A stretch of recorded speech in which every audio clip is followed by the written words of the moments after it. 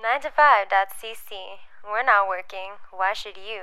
Thanks for listening. So it's no secret that Chris Vendito, one of our co-hosts here at Go Plug Yourself, is a huge sports fan and tries to sort of quietly sneak pro sports talk into this podcast as much as possible. That is exactly what happened this week, where we have Montreal writer Seth Galina on the show. If you have never heard of Seth Galina, clearly you don't follow football. Seth works for PFF, which is a company that provides exclusive player data and game data, even directly to the NFL themselves, that you can even go to and, you know, weigh out all your fantasy options and your picks. This is like advanced math, stats, guru type stuff, and Seth is right at the forefront of it. You can follow him on Twitter at PFF_Seth. You can also check out his podcast.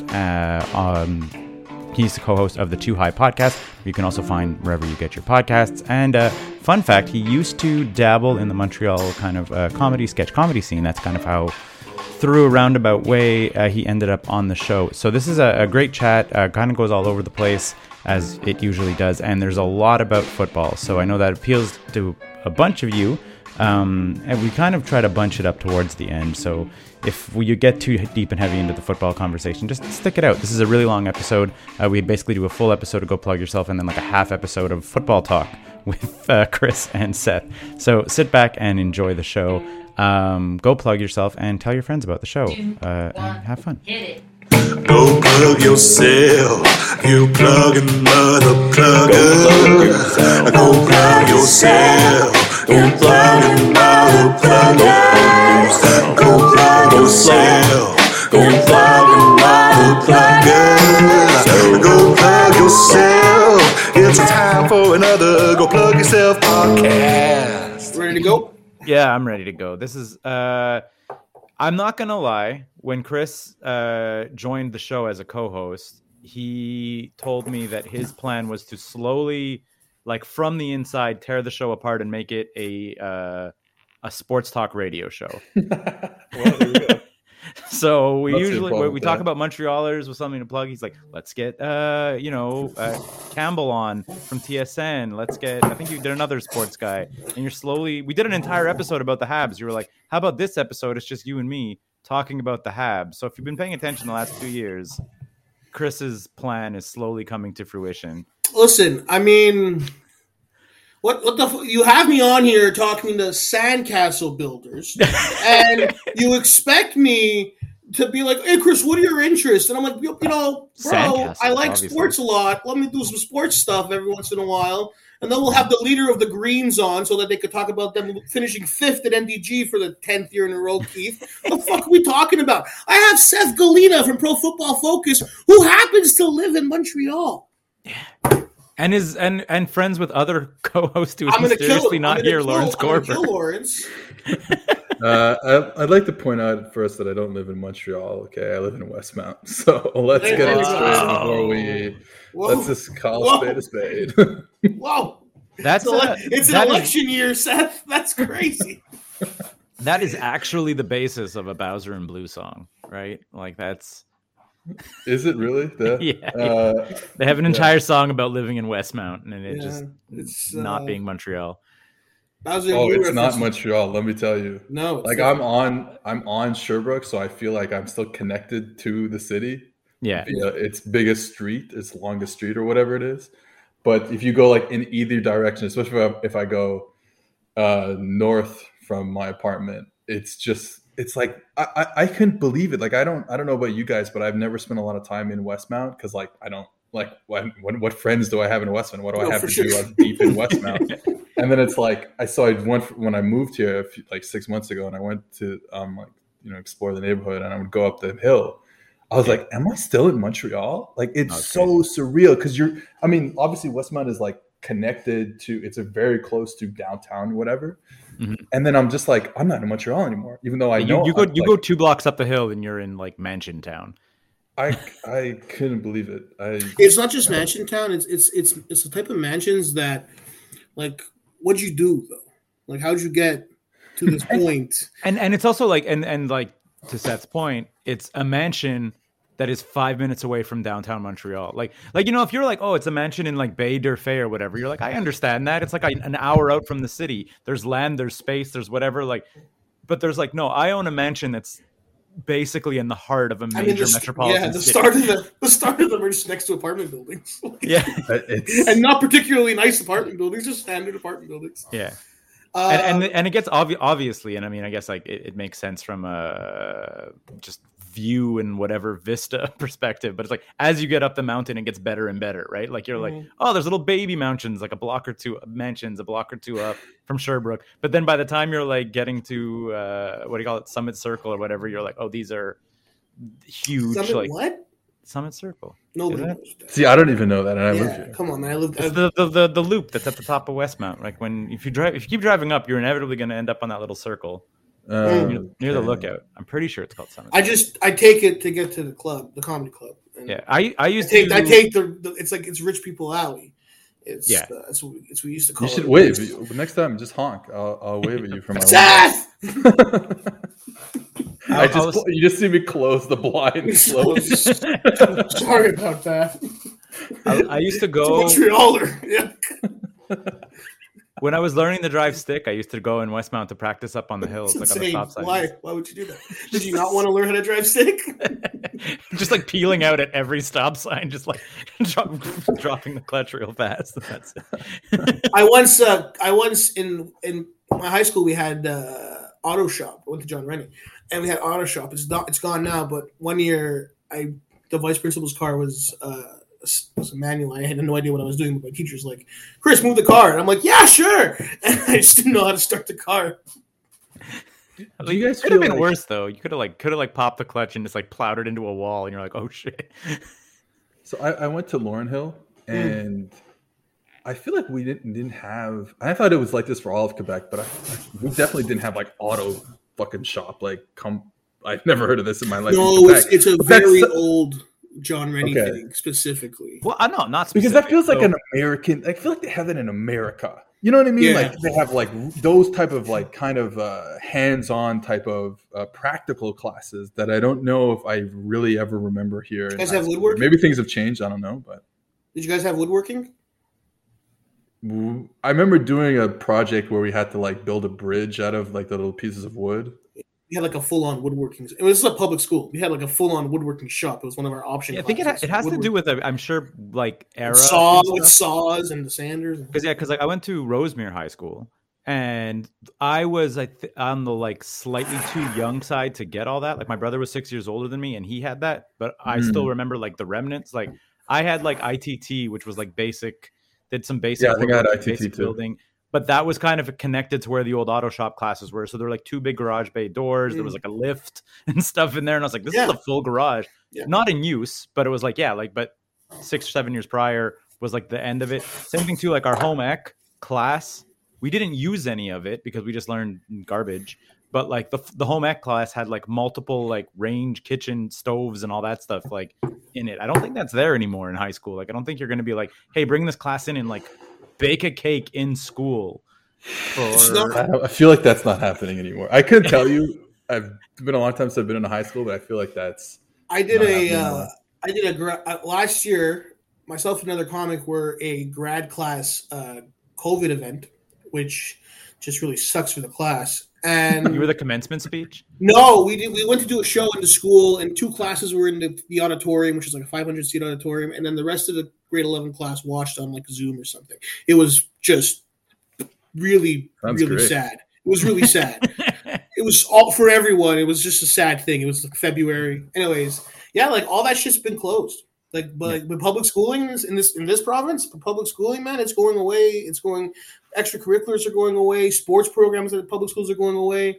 It's all being driven to like specialty stuff, especially with like the West Island schools with Spotted, and then like a more higher academic thing. But like all the other like arts, basically, forget about. But we used to also at RHS we had the Rosemere Auditorium Technicians, also known as the Rats.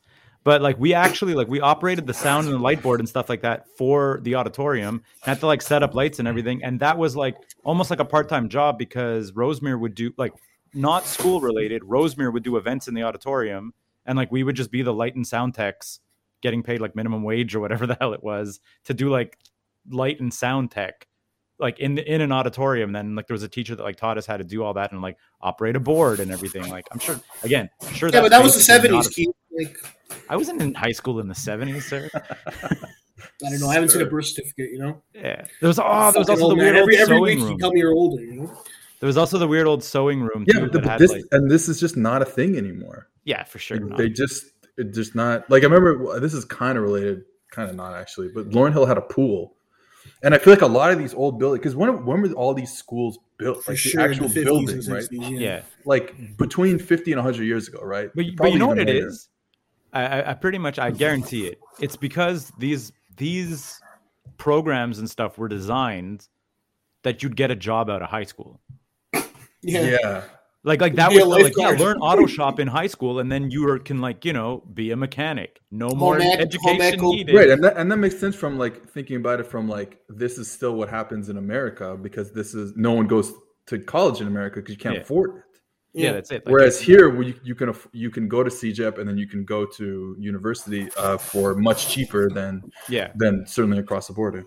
yeah, that's it. So yeah, but I'm sure, like I said, that's probably why that still happens in the States, but it happens less and less in Quebec. Because, like I said, if you're gonna learn like car mechanics, you're gonna go and take a stage or whatever, and get out of there and take a course at what do you call it, LaSalle College or whatever. Like that's gonna be the course of action, not learning it 1 hour a day in between gym class and French. Like you're like A hot take, though. I mean, high school is basically daycare now, as elementary school was daycare 20 years ago.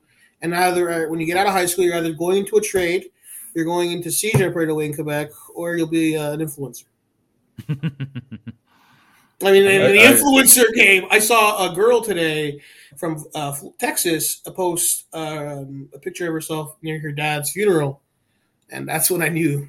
Near her dad, right next to her dad's funeral box there, Keith. Coffin. Funeral That's- box. No, I think it's called a funeral Official box. term you're is right, funeral you're right. box. It is funeral box. So you're saying kill all She that. posted like 9 pictures next to the coffin of Did her the dad dad. die You of saw the COVID? dad. You saw the dad's leg in the background. It's insane. Her dad's funeral.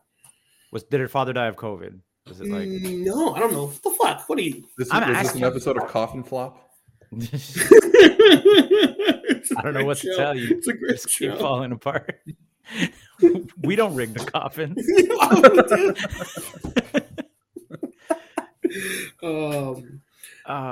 Man, I yeah. also love how that show. Speaking of, I think you should leave. That show has become like it's like becoming like there's like NBA leagues, NBA Twitter handles now that are like talk NBA news in the language of that show. I think there's NFL ones too.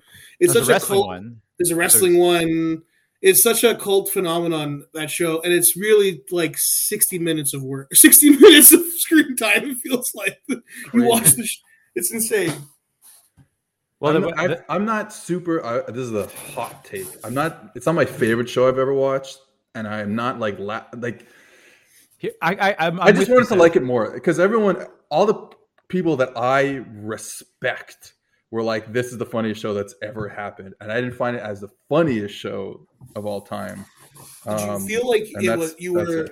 Did you feel like you were dumb if you didn't find it the funniest show of all time? Because there was a little bit of moment there. Because I agree with you on that one, and like the comedy world, we instantly love everything that is different and counter. And I feel like comedians mostly loved it because it was an ex-SNL comic that wrote everything he did in the first place. But that's not the year. He's hilarious. The shows are funny, but they've become like a cult thing. Yes, which is very surprising considering it's like between this and Ted Lasso, it's like that's the internet speak now. It's insane. No, I think you should leave. There's a group chat made up predominantly of comedians and myself. We talk about wrestling. And the first season, I was like, guys, I don't get it, whatever. And it was like I did the biggest heel turn that crew on loves the that show. That planet. crew Everybody loves was that just show. like, and especially like I'm the one who's not a comedian. So they're like, well, you're not even professionally funny. So like, you don't even understand. Wow. Like, it was I don't know you very well, but you're also unprofessionally not funny either. So There you go. Enough. No, it's a pretty liquid group. A lot of harsh realities people live in that group, and you can't take everything personally. And Oh, no, I did it. I was just like, okay, it's not for me. And they were like, that's because you're an idiot. Wow. Like, yeah. And so my take, Seth, I get what you're saying is the weird thing about I Think You Should Leave is when I'm watching it, I'm like, it's okay. But like the premises and the sketches are funny that the more you think about them, like Coffin Flop, the first time I saw it, I was like, all right, like a couple chuckles. But like as of like the quotability and whatever, being like, I don't know what to tell you. Like it's just like him just screaming and losing his mind. It's like they're weird, like brain worms almost. Yeah, like, I thought each concept, each sketch, for the most part, like 90% of them are brilliant ideas. And then I don't know if it was like as funny when it came out, in a sense. Like I really liked all the ideas, and then I was like, it's not like I'm not laughing so hard at them. Yeah, no. I think a lot of it's on my take is a lot of it's just delivery. Like I'm not that Tim Robin. Yeah, right? Like I watched that show with my brother and his girlfriend, and there was a lot of, what was that? Like what did he say? Which and not a lot of hearty laughs. It's definitely a show that's made for a specific type of person.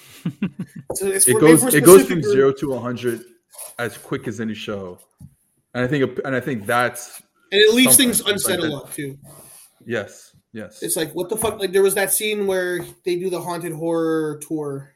Yeah. Right? And he's swearing the whole time. He's talking dirty the whole time and then at the end he goes back in his grandmother's car. And it's kind of creepy, and there's like a weird vibe with the final scene. And it implies that he's like with like a really heavily Christian family, and like this was his escape. And it's like, what can we finish that? That's insane. It's a comedy show.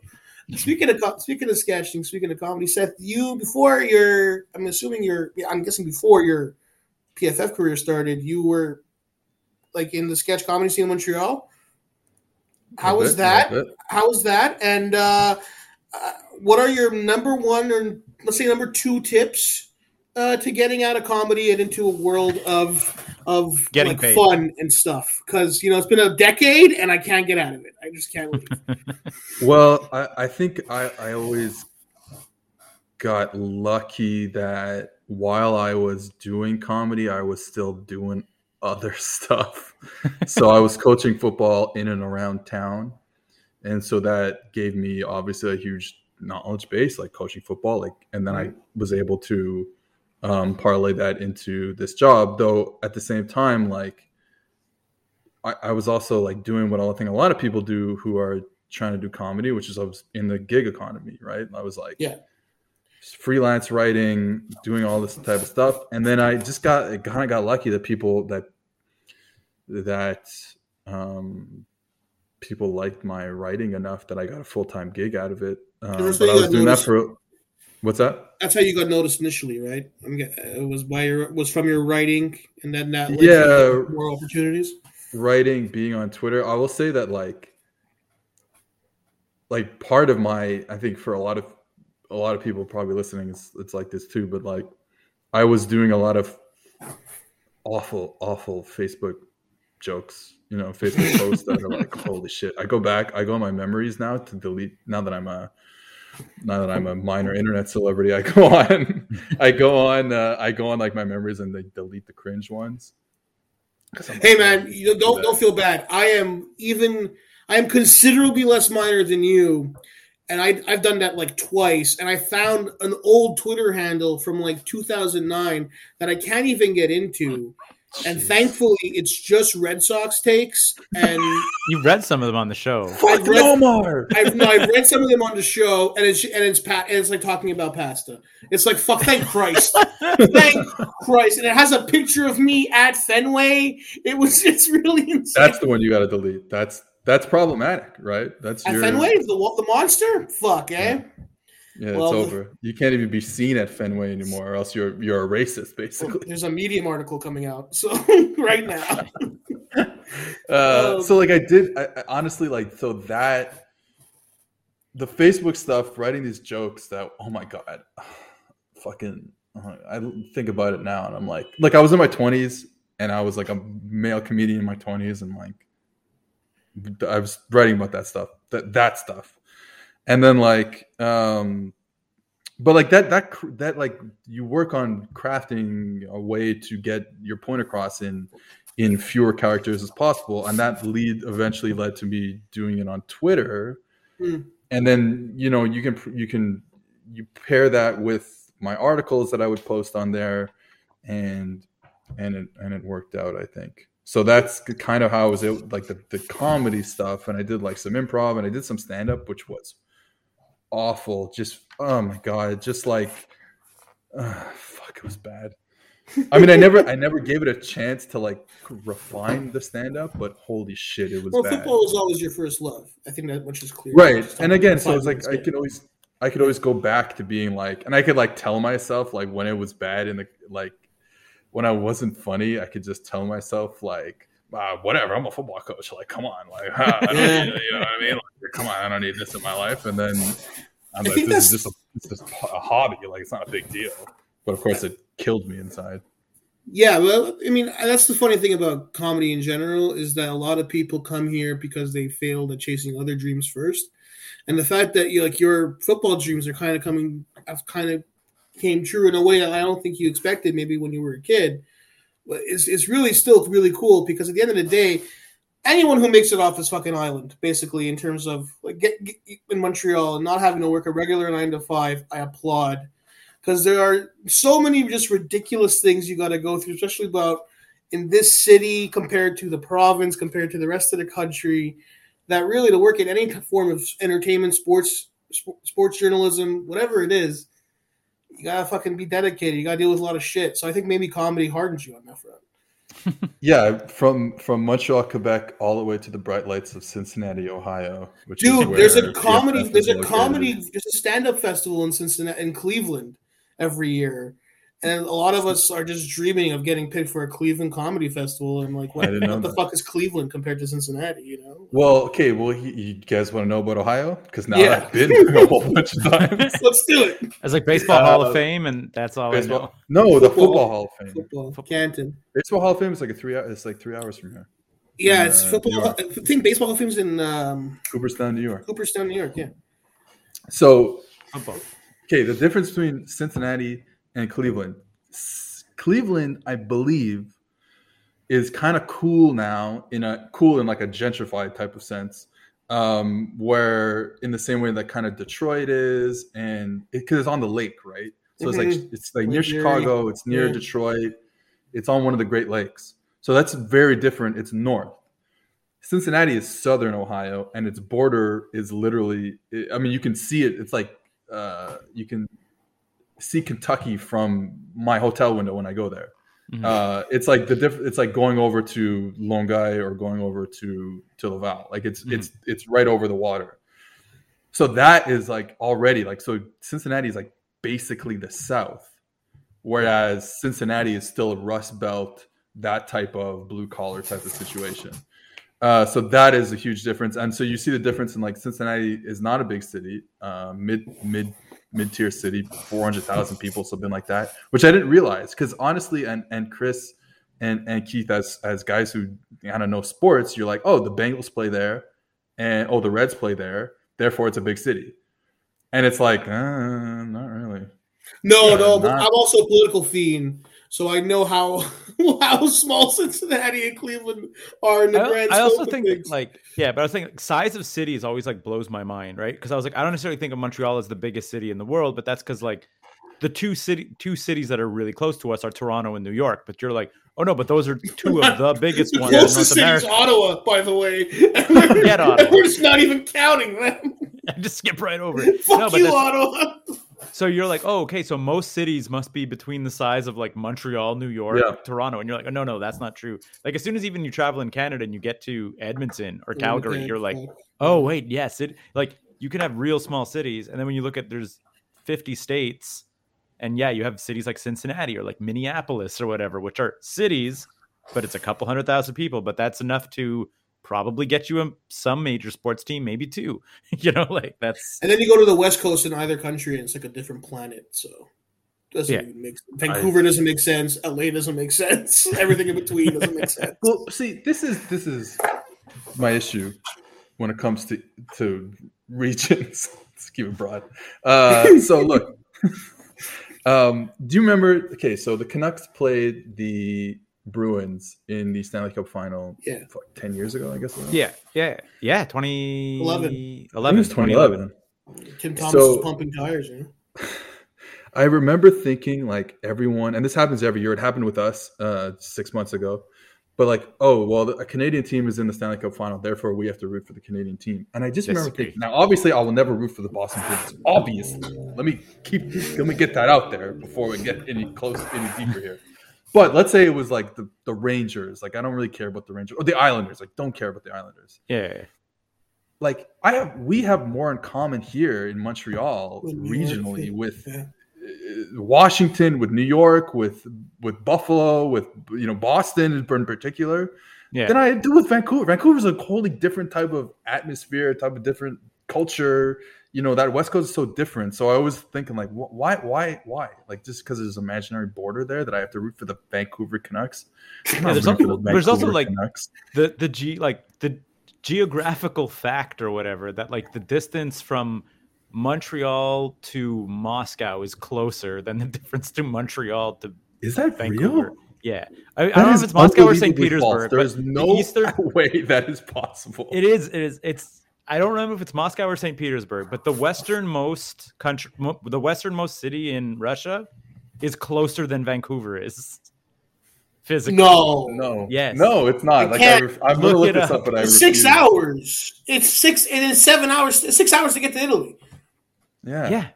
It's 6 hours to Vancouver. Because you're flying against the wind, bro. Distance-wise. It's facts. Well, you can't just say it's facts and not tell me where the facts are from. Hey, talk about football, I'll Google the distances. Well, you fucking better, you fucking old fart. You mentioned that PFS offices are in Cincinnati. What's it like working for literally the website that kind of changed the way the sport is broadcasted, talked about every day? PFF's affecting players' contracts now. What's it like working for the house that Collinsworth built? I feel really good about myself when we get a running back cut from a football team. It really makes me feel, I feel very good. No, but it's funny that you go ahead. Sorry, go ahead. I should say that. But yeah, Derrick Henry must drive you guys insane in the office. But so, I don't want to speak for everyone. I just speak for myself at the company. I love watching Derrick Henry. I love watching a running game. I love watching all that stuff. I understand the value, but I do think that there's more than – it's very complicated. It's just like trying to divvy up value in any sport is going to be very complicated. Football, with the amount of players on the field, it makes it even more complicated. I think there are ways to do it. I think PFF has a WAR system that's constantly being refined, and I think it gets you closest. That's the whole thing with analytics. It's like, obviously you're first of all, there's a misnomer with the word analytics. Everything is an analytic. Yeah. The goal in a hockey is an analytic. We put it on. We literally have analysts, right? Like it's so like everything is plus minus is an analytic. We were talking about that before this show. It's an analytic. But I feel like analytics is a word, much like narratives and woke, have completely become misrepresented in today's culture by the internet. It's like it's almost like a derogatory term now for some people, where if you even mention the numbers in a certain situation, you have a segment of like old school thinking sports fans, but like more broadly, but generally, specifically football fans, who just freak out. And you see it every week. I just don't get it. So, but before we get into the nerdy stuff, in layman's terms, what do you guys do at Pro Football Focus, and how have you kind of changed the game, basically? So at first, Pro Football Focus was really just a way to, so one of the problems with football is like one player gets a stat on each play, basically. Sometimes two, but one player. Like we're talking about an offense. Mm-hmm. A running back gets a handoff. He runs for 8 yards. Derrick Henry, 1 rush, 8 yards. There's 10 other players on the field. We don't know who is doing well so that Derrick Henry can get 8 yards. So I think football is like that. And what PFF and Neil Hornsby, who's the founder of PFF, started 15 years ago was basically, hey, and football coaches have been doing this for forever. You're going to grade each player on each play. So a right guard who doesn't get, there's never been a stat about a right guard or a left guard or a tackle or a center. Okay, if he makes a good block, we give him a positive value. If he makes a bad block, he misses his block, and we give him a negative value. So speaking as a kid who played right guard growing up and interior defensive line, we appreciate you. It's about time that we give due to the big men, and this has happened because of PFF in the last, I want to say, half decade to a decade, where you guys are now. We know it's not just trust me speak on what certain things are, right? And you've kind of knocked down the gatekeepers a bit in terms of how football is consumed by the average fan. I know that my favorite team was a dumpster fire for a decade and a half. Wait, let me guess. Go ahead. Dumpster fire for a decade and a half. What decade we're talking about? Like not. So they won a Super Bowl and then they sucked for like They went to a Super Bowl a couple years after that, and then they sucked for like 15 years. So what's their present status? Are they still? We're great. Fire? We're fucking amazing. It's so much fun. No, the Rams. I'm a huge Rams fan. I've been a Rams for. I was 8 years old. I watched The Greatest Show on Turf with my dad. Oh, okay, yeah. Okay. And it's like, this is crazy. The offense is amazing. And then they go back 2 years later. The team is arguably even better when you look at it now. That 14-2 team that lost to Brady, that started it all. Really, that team, that game is such a sliding doors moment for the NFL. Because if the Rams do what they're supposed to do, maybe Tom Brady never becomes Tom Brady. I think that to a certain degree, Tom Brady was always going to become Tom Brady because his skill would have just won out. Now, I will say at the early years of that dynasty, like the first three, they were a run-heavy defense team and let Tom play action and stuff like that. Give him some easy throws. The first year specifically. And then he became Tom Brady, and then it was, okay, I'm the best quarterback of all time or whatever. And maybe the team still happens, but because that team, maybe the Rams if they lose, if he doesn't hit the field goal or they just get blown out that game, maybe Bledsoe is the starting quarterback to begin next season. That's what I'm saying. Maybe he takes a couple more years to get going. I don't know. I feel like the career of Drew Bledsoe made it pretty clear that he was eventually going to drop the ball on his own because he lost his job to Romo. Eventually, he lost his job to Brady. It was kind of what he did. I wonder who the modern day Drew Bledsoe is. Is it Ryan Tannehill? But Tannehill's not losing his job ever. No, I know. That's quarterback in the history of the football. Is it Kirk Cousins? Is he going to lose his job, or is people just going to keep giving him $35 a year? Well, so here's the issue with quarterback play right now.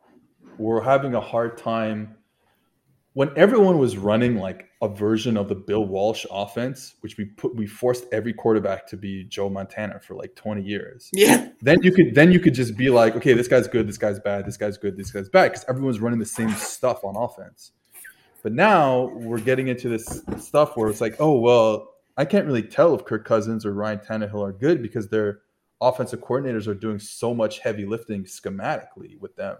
Baker Mayfield is another one. Jared Goff is another one, etc. So it's like we're assuming that these guys are good because their traditional box score numbers are very good, and they're obviously their teams are winning a lot of games and they're going to the playoffs and stuff like that. And Jimmy Garoppolo and Jared Goff went to the Super Bowl as starting quarterbacks.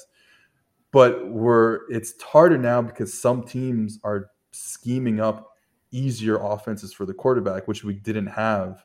So it's like I kind of agree with you in this way where skill talent wise, Kirk Cousins and Tannehill are like a Drew Bledsoe. However, they'll keep getting jobs. Yeah, especially for the team they're playing with. I don't follow football as much as I follow hockey, but like one of the teams that I follow pretty closely is like the Blackhawks. And I was like even as a Blackhawks fan, when you're talking about like that issue with the quarterbacks and whatever, where you're like, yeah, like the Blackhawks fans base convinced themselves that like Corey Crawford was an amazing goalie. And you're like, no, actually, he's a like standard goaltender.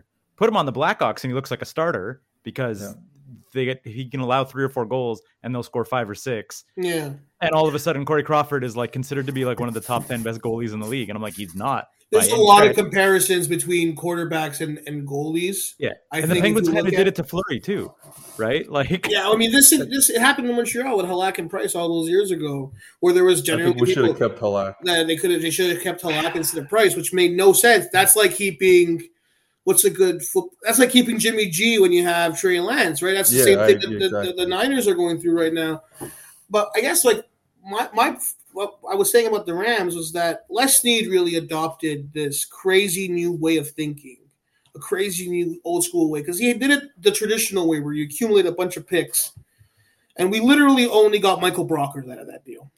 My guy from LSU, Michael Brockers. Love him. Hey, you know what? Good career. Great career, but Alec Ogletree's been a bum. Kayvon Austin's been a bum. Fucking Greg Robinson was the biggest bum in the world. We passed on Khalil Mack for fucking Greg fucking Robinson. You know, and it's not the first time the Rams take a left tackle at 2 who's a crazy prospect. Remember Jason fucking Smith? He was a number 2 overall draft pick. I think you say Orlando Pace. No, Orlando Pace was a great draft pick. Yeah, that's a great draft pick. And that's why the Rams, at one point for a while, teams get into identities too, Seth, right? And this is a problem across all sports where, like, the Lakers need a big man, right? The Canadians need a goalie. The Steelers need linebackers. And I think that mentality really stalls certain franchises from ever really winning champion. I know it's stalled here as the Canadians. Like, last year was their best shot, Keith. But to put it in hockey terms, look at the team now. Oh, yeah. Well, they were never – look, let's call a spade here. They got hot, yeah. They got hot. It cured my depression watching the Canadians playoff last year as we were exiting, quote-unquote, exiting the pandemic. Well, not exiting the pandemic. I should say exiting the curfews that we had here. Yeah, exactly. Perfect time for that. Perfect time for the summer in Montreal, and it was amazing. But they were never going to be this good again. Toffoli was never going to be this good, especially even in the regular season. He was never going to do. Yeah. He was so good, man. Price hasn't been this good in 4 years. As good as he was in the playoffs. Yeah. That's one of the things that made me sad. It's just, I don't think we won't see Price like this ever again, I would imagine. And it's too bad because he deserved a Stanley Cup just based on like 12, 13, 14, 15. Where you saw the best goal you've ever seen. With Weber too, right? Like Weber's career probably ended, but if you take a look at Shea Weber, if you're like, is he one of the? I'm not even the highest guy on Shea Weber, but it is like if you're like, oh, Shea Weber, you're like, he has a Norris, right? You're like, no, he doesn't. No Norris, no Cup, no nothing, and you're like, wait, that guy had that career and never. Anthony. Yeah, exactly. That guy had that career and never had any real recognition. You're like, again, like I said, not my favorite defenseman in the league by a mile, even at his best. But yeah, that sucks. Because and then we find out too that he was like turning his legs into chopsticks in the playoffs, going round after round after round, and you're like, he's done. Yeah, exactly. We're never gonna see we'll see Price play again. I think. Yeah, but Weber's gonna retire. Like it's over. Like we're never. Yeah, gonna see Weber again. Weber's gone the way Pronger went out, the way who else there? Who was on the Leafs that signed that big contract and then went out? Nathan Horton. Yeah, him. All these guys that ended their career on IR, basically. It's just a terrible way to leave. That's tough. Because I heard Drouin said today that he's basically a scout now with Bergevin. Well, yeah, they were at the Kraken game last night. They were at the Kraken game. They were at the Seahawks game last night. Like him, Weber, Caulfield. Well, yeah, because they're in town for Seattle. Like, somebody put it on Twitter. Okay. Shay's out with his kids. I thought it was fucking hilarious. But no, I mean, I think that's the other thing too. Is like I find in hockey the Habs fans eat it like a bad rap. Like they're just sort of like. People talk about the Habs fans the way we talk about the Leafs fans. I was like, I don't think any like self-respecting Habs fan was just sort of like, and we'll be first in the East this. Like, no one thought that. I don't know, man. I kind of think a real properly understanding hockey. I was like, I didn't think we were going to drop 5 in a row by any stretch. But I was like, no, but you could find the argument. You know, Christian Dvorak's coming of a career season, bro. Yeah, Caulfield. You just It's walk. I mean, for like that's. I think 40. that's like genuinely, I'm disappointed with a this. superstar. Suzuki's I'm like- a superstar. Yeah, It's and coming. I thought that I was like, yeah, this is a wild card team. Like that's like they're not. They don't even look like a wild card team. No. But I think to me, Tough I'll say division this. also. Go ahead, Sam. You go from playing against a bad Calgary team, a bad Vancouver team, and kind of just A an bad Buffalo okay team. Winnipeg team, Yeah. and a bad, you know what I mean? Yeah. And now you're bringing in Boston, Florida, and Tampa into the division. Like, man, that's not easy. You're replacing those teams with Tampa, Florida, and Boston. Like, geez, it's going to be tough. and the rest of the league, right? Before we pivot Right. off hockey, Keith, I'll just say this: it's really tough, as a modern sports fan, to see a team say we're going to bank everything around two guys that are under 6 foot and under 200 pounds. Yeah, it's a In bummer. Caulfield and Suzuki. So it's a risk. It's a fucking risk. To their credit, though, they threw in bigger guys like your Anderson and like your whatever. Like they didn't go like Foley's a Smurf big squad like they did with Gomez and Giunta and Camilleri. Like that was insane. Like you can have your one or two guys, and on top of and again, this is like victim of their own success.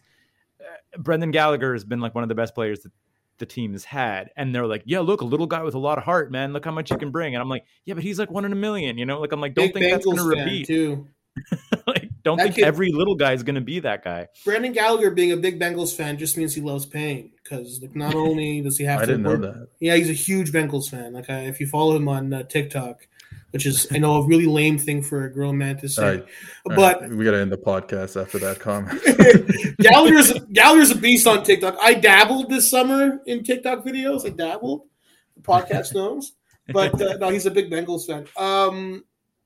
I do want to get in some nerdy football stuff with you. So Keith, if you want to, like, I have my stat. So I Go messed ahead. up I messed up the cities and the measurements, which is pretty classic on me. yeah, But So so the whole premise of your argument. The whole so- thing. No. But such so a good the Keith moment right here. Here it is. Drop It's out video where you- the difference between Halifax and BC is only 200 kilometers less than the difference between Halifax and Russia. That makes a lot more sense. Yeah, Yeah, that's that it. makes a lot more sense. So yeah, that was my messed up. Was like it was coast to coast versus coast to Russia. But I'm just saying. But the point was Halifax has like in the same country has nothing to do with BC. Nothing to do with Vancouver. Yeah, exactly. no, I Like- agree. Like I said, every European country is in between Halifax and Russia. So it's like Halifax should have more in common with Barcelona. You know, like you're like, yeah, that it's much closer than BC. No, you wouldn't think that. And That's it works insane. the other way too, though. I would say New Yorkers or people from Boston or Boston is actually even people from Pennsylvania would have maybe not all of Pennsylvania, but at least the eastern part have more in common with us than say they do with people from Missouri. Isn't Boston the 100%. actual? Isn't Boston the actual sister city of Montreal? Like I think so. Montreal, Boston's really similar. I mean, we're both corrupt cities, immensely, just immensely corrupt. Different groups, a lot of Irish ties in both cities. Yeah, it's up there. Yeah. I will say the one thing, so I think we're all in agreement about this regional thing here we're talking about. There is some commonality, being that us and Vancouver and Edmonton and Calgary, we're all Canadian, and there's like a commonality between cash. Yeah. I don't know, the cash is the same color. Cash so is the that's same. it. I mean, Dude. Calgary's becoming a lot more like Texas than I think. When I go to the States and I show these people our money, It's the unbelievable. best. It's the best. They don't understand, man. They don't get it. I feel that Canada's been doubling down lately on making our money like as weird and different as possible. Like It's at least, when I was a vertical. kid, exactly. First of all, they're like we started. The colors were always different. Then they started printing it on like plastic, right? Like that weird plastic that it is now. It doesn't feel like American money. And now they have the vertical art. So like you like one side you hold it up and down instead of seeing it sideways. You're like. Just like every American, I feel like looks at the money and they're like, "It's crazy." I'm And like, listen, not to be too stereotypical, but it's not easy to count as the old money was. You know what I'm saying? I will say that plastic money though is people are like, why is the money plastic? And I was like, when you drop it in snow, it's not ruined.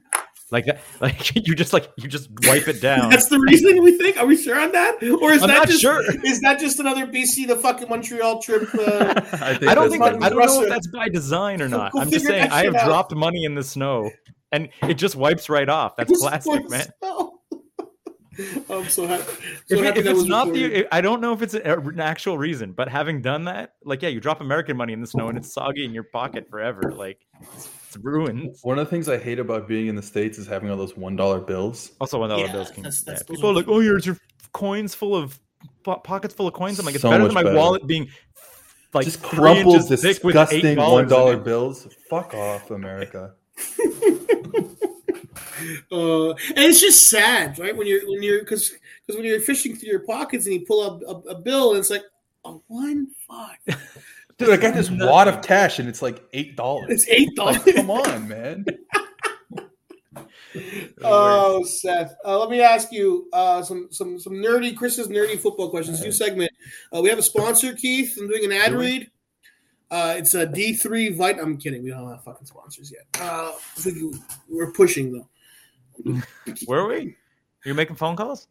No, there was a Heineken fake ad read that I did here for a while.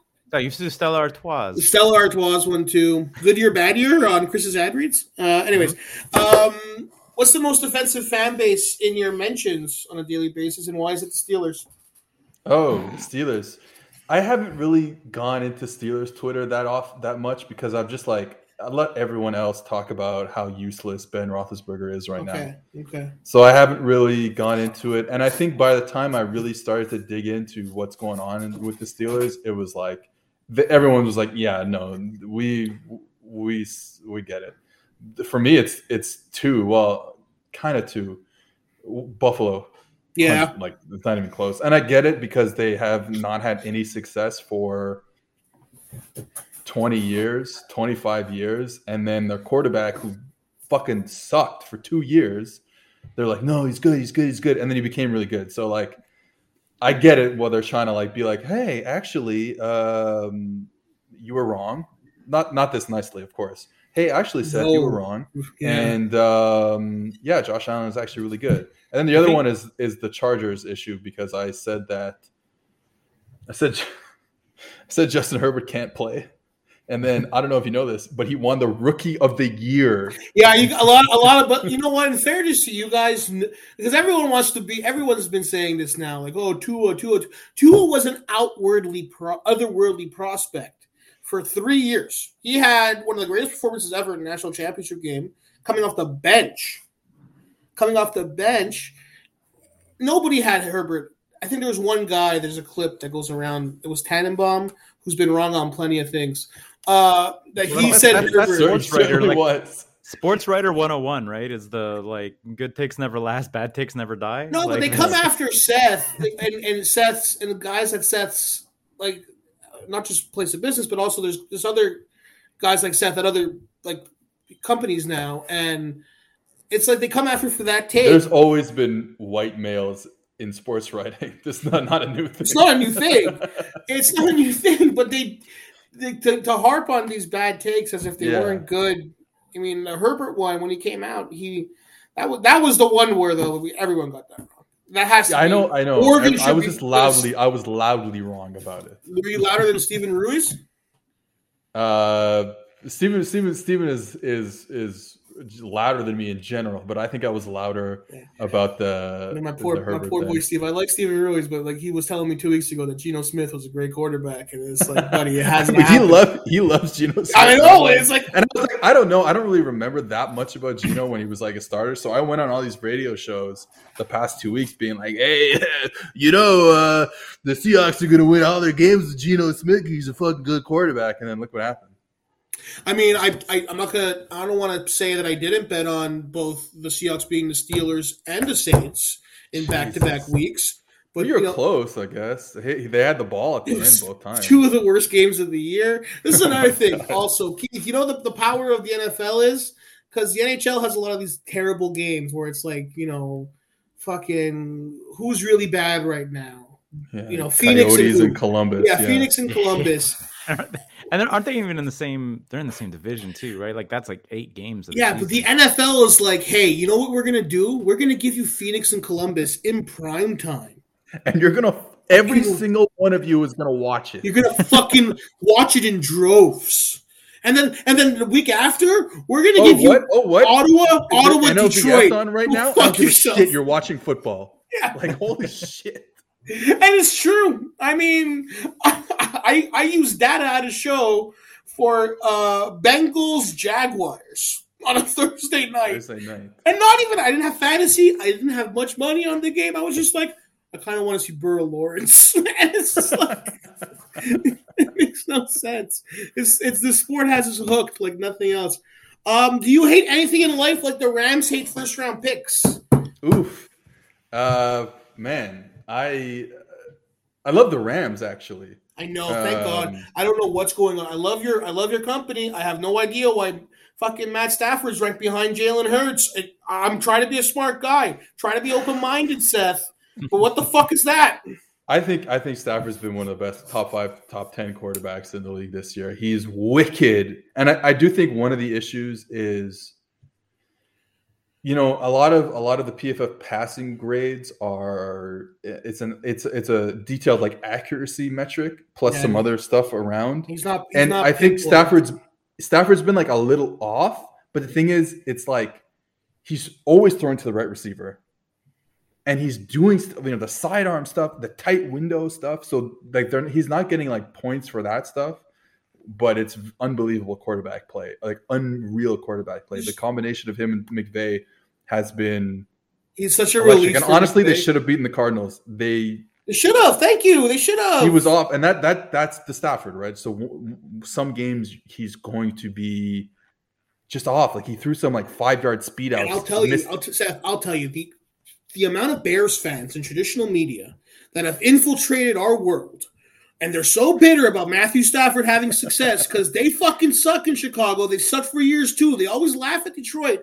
Well, what have they accomplished really? The Rex Grossman Super Bowl. After that Cardinals game, people were talking about, so they figured out the Rams. Sean McVay, I'm like, 5 years. This team was terrible. We haven't lost in 5 years. No losing record. I believe in this coach more than I believe in any of these pundits. I would say that the game plan against the Cardinals was perfect. Yeah. And he throws the interception when he really shouldn't have. He gets the open receiver and he underthrows. I mean, he was just off. It's the one game thing where there was that one. There was at least two plays. Fourth and one fumble or whatever it was, or goal line fumble. There was two goal line. They don't get it on fourth down. Whatever. I don't know. There was two like big time explosives to Kupp down the seams where it's like, we get this. We're easily going to score, and then like the defense is better than people are giving them credit for, though. You mentioned Chicago, and it made me. I think. No, I was gonna say it made me just remember how shitty the Hawks are right now, and they just put Taves and Kane on the COVID list.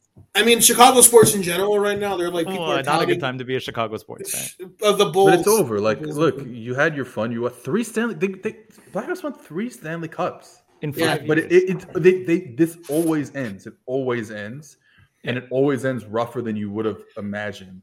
Yeah, for Chicago, I feel bad for them though because it was like the Jones contract is so dumb. I don't think we have to feel bad for anything about the Chicago Blackhawks. No. But I'm just saying, it's really the wrong time to be showing sympathy for that organization. Yeah. Okay, so without getting into any of that, without getting into any of what the organization did, as a fan base, though, you're just sort of like watching your team make. Yeah, you're going to blow out and you're going to be happy about it because you won 3 Stanley Cups in 5 years. That's fine. But then you're like, that was the last Stanley Cup was 6 years ago and there's 0 pieces. Oh, no, fans have no more patience. My brother is an Eagles fan, huge Eagles fan. Keith knows this. He's got like flags. He's got multiple jerseys. He's been a fan all his life. And he was furious that the team traded Carson. My brother was him and Dan Orlovsky, the last 2 Carson truthers in the world. And he was telling me all year he was on strike, and then the Falcons game happens, and he's back, and then it's been no, fans are year to year now. Like if you go on Kansas City Chiefs Reddit boards right now, dude, they want everyone fired. They want people fired, people traded. It's insane. Yeah, it's insane. And then meanwhile, you have a team like Seattle, which hasn't really done shit since they won the Super Bowl. They lost the Super Bowl a couple years later, but they've won 3 playoff games since then. Right, yeah, but at least they are in the playoffs every year.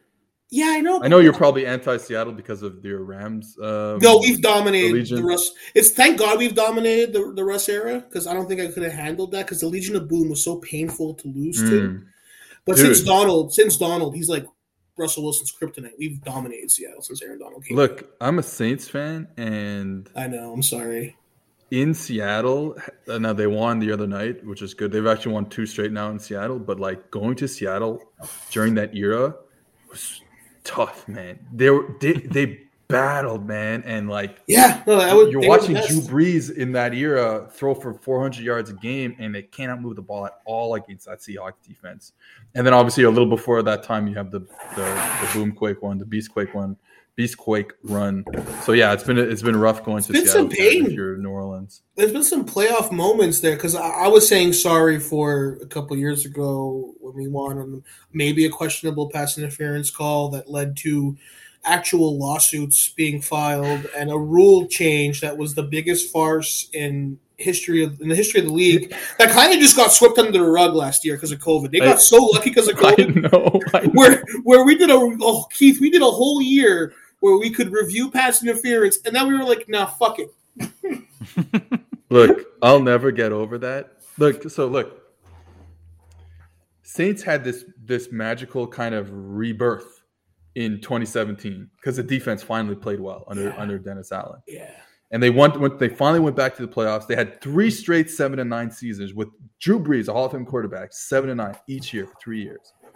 And then 2017 happens. They lose the first 2 games of the year. It's like every other year. It's whatever. And then they trade Adrian Peterson. Remember, Adrian Peterson was a Saint for a couple of weeks.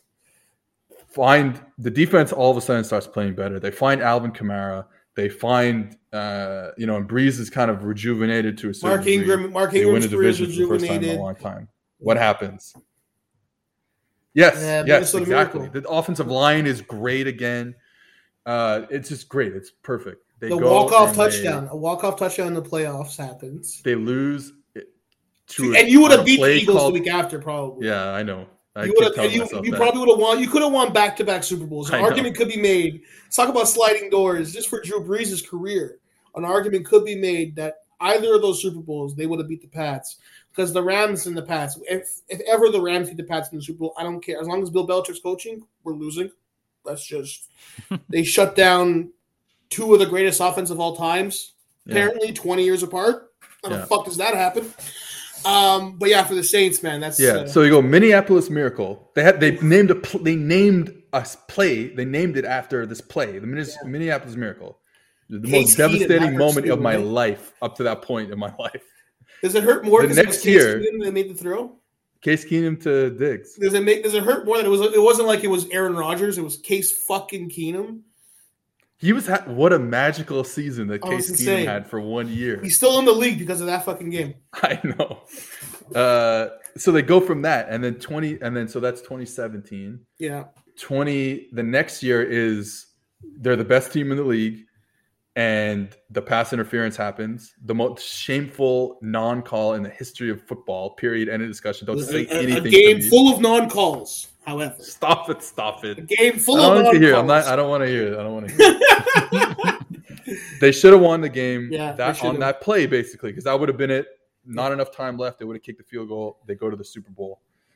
The year after, they play Minnesota in the first round. They should have dominated Minnesota. The offensive line does not play very well, and they go to overtime and lose on the last play of the game.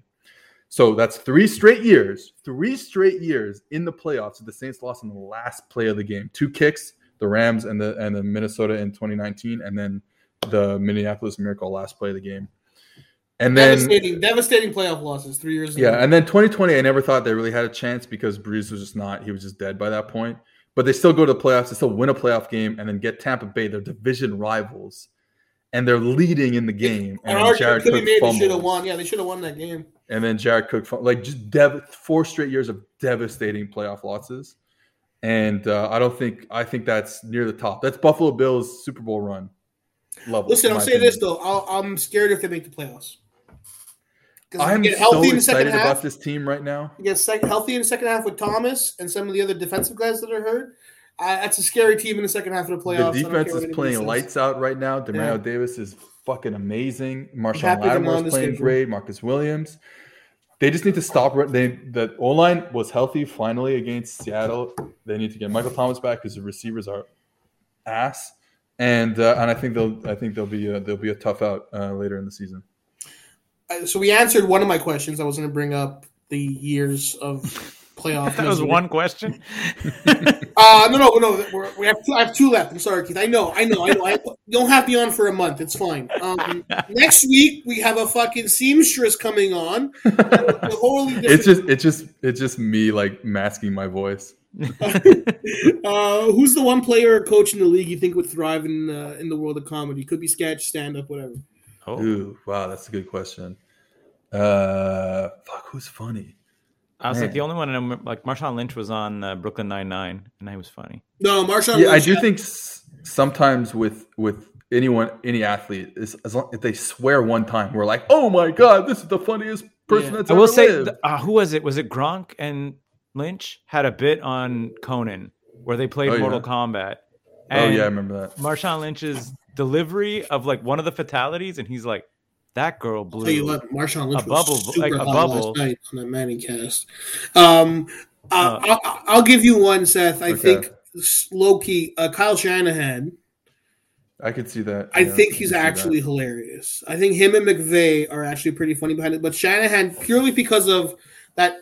Keith, last year, Kyle Shanahan was asked at the draft if he takes a quarterback, does that guarantee that Jimmy Garoppolo, who's a starting quarterback now, won't be on the team next year? And this is what he said in the middle of a pandemic. I can't guarantee any of us are going to be alive on Sunday. And it was the craziest answer to a pretty standard football question I've ever seen. And I'm like, this is off season in March, so that's why it was like draft season. Nobody cared about it, but it was quite I think he's like low key pretty funny. That's your Gallagher argument too. Gallagher did I think it was a TikTok when they were going into the bubble, filming all of the Habs going into the bubble and into the thing or whatever. But then he played the Hunger Games theme song over top of it. And I just died. I was like, this is insane. I was like, we're making these people like go through this to play sports for us. Like everybody should be at home right now. We don't have any like vaccine or anything. We're like, go for it. We want hockey.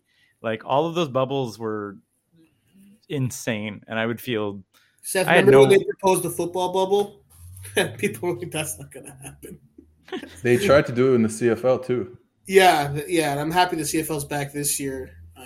But that was never gonna. Football's just too big of a team. It's too many guys. It's tough. Yeah, it would have been tough. Basketballs, you could go there 25 people to a team in terms of staff and everything, and that's all you need.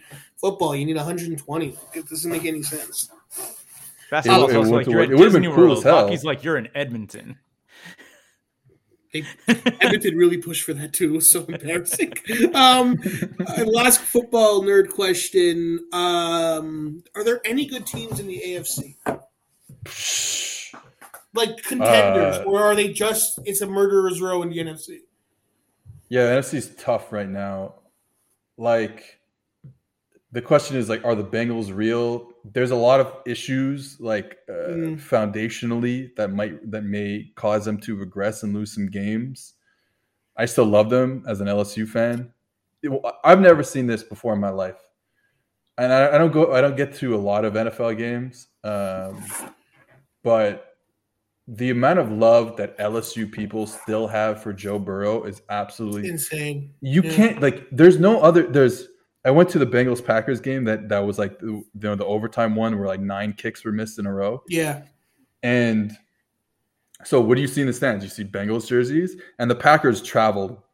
Great traveling fan base. So you see Packers jerseys and Bengals jerseys and LSU jerseys. And it's like you're not going to like watch the Saints and you're seeing Florida State jerseys because of Winston, or Florida State stuff because of Winston. No. You're not going to see the Rams back in the day and seeing Cal jerseys because of Goff. Like that doesn't happen. God no.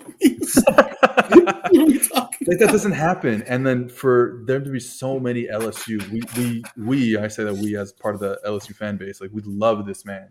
So I hope that Cincinnati is continues to be good and them and Chase are unstoppable. But there is some issues. The defense is actually very good though.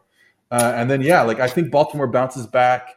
Tennessee, it's like is there a ceiling on Tennessee where the defense maybe has been a little bit better this year, but has been generally the past couple of years been I don't know. That Bills game, the defense, they got a 4th down stop. Buffalo was moving the ball. Horrible, dude. It was moving the ball all night.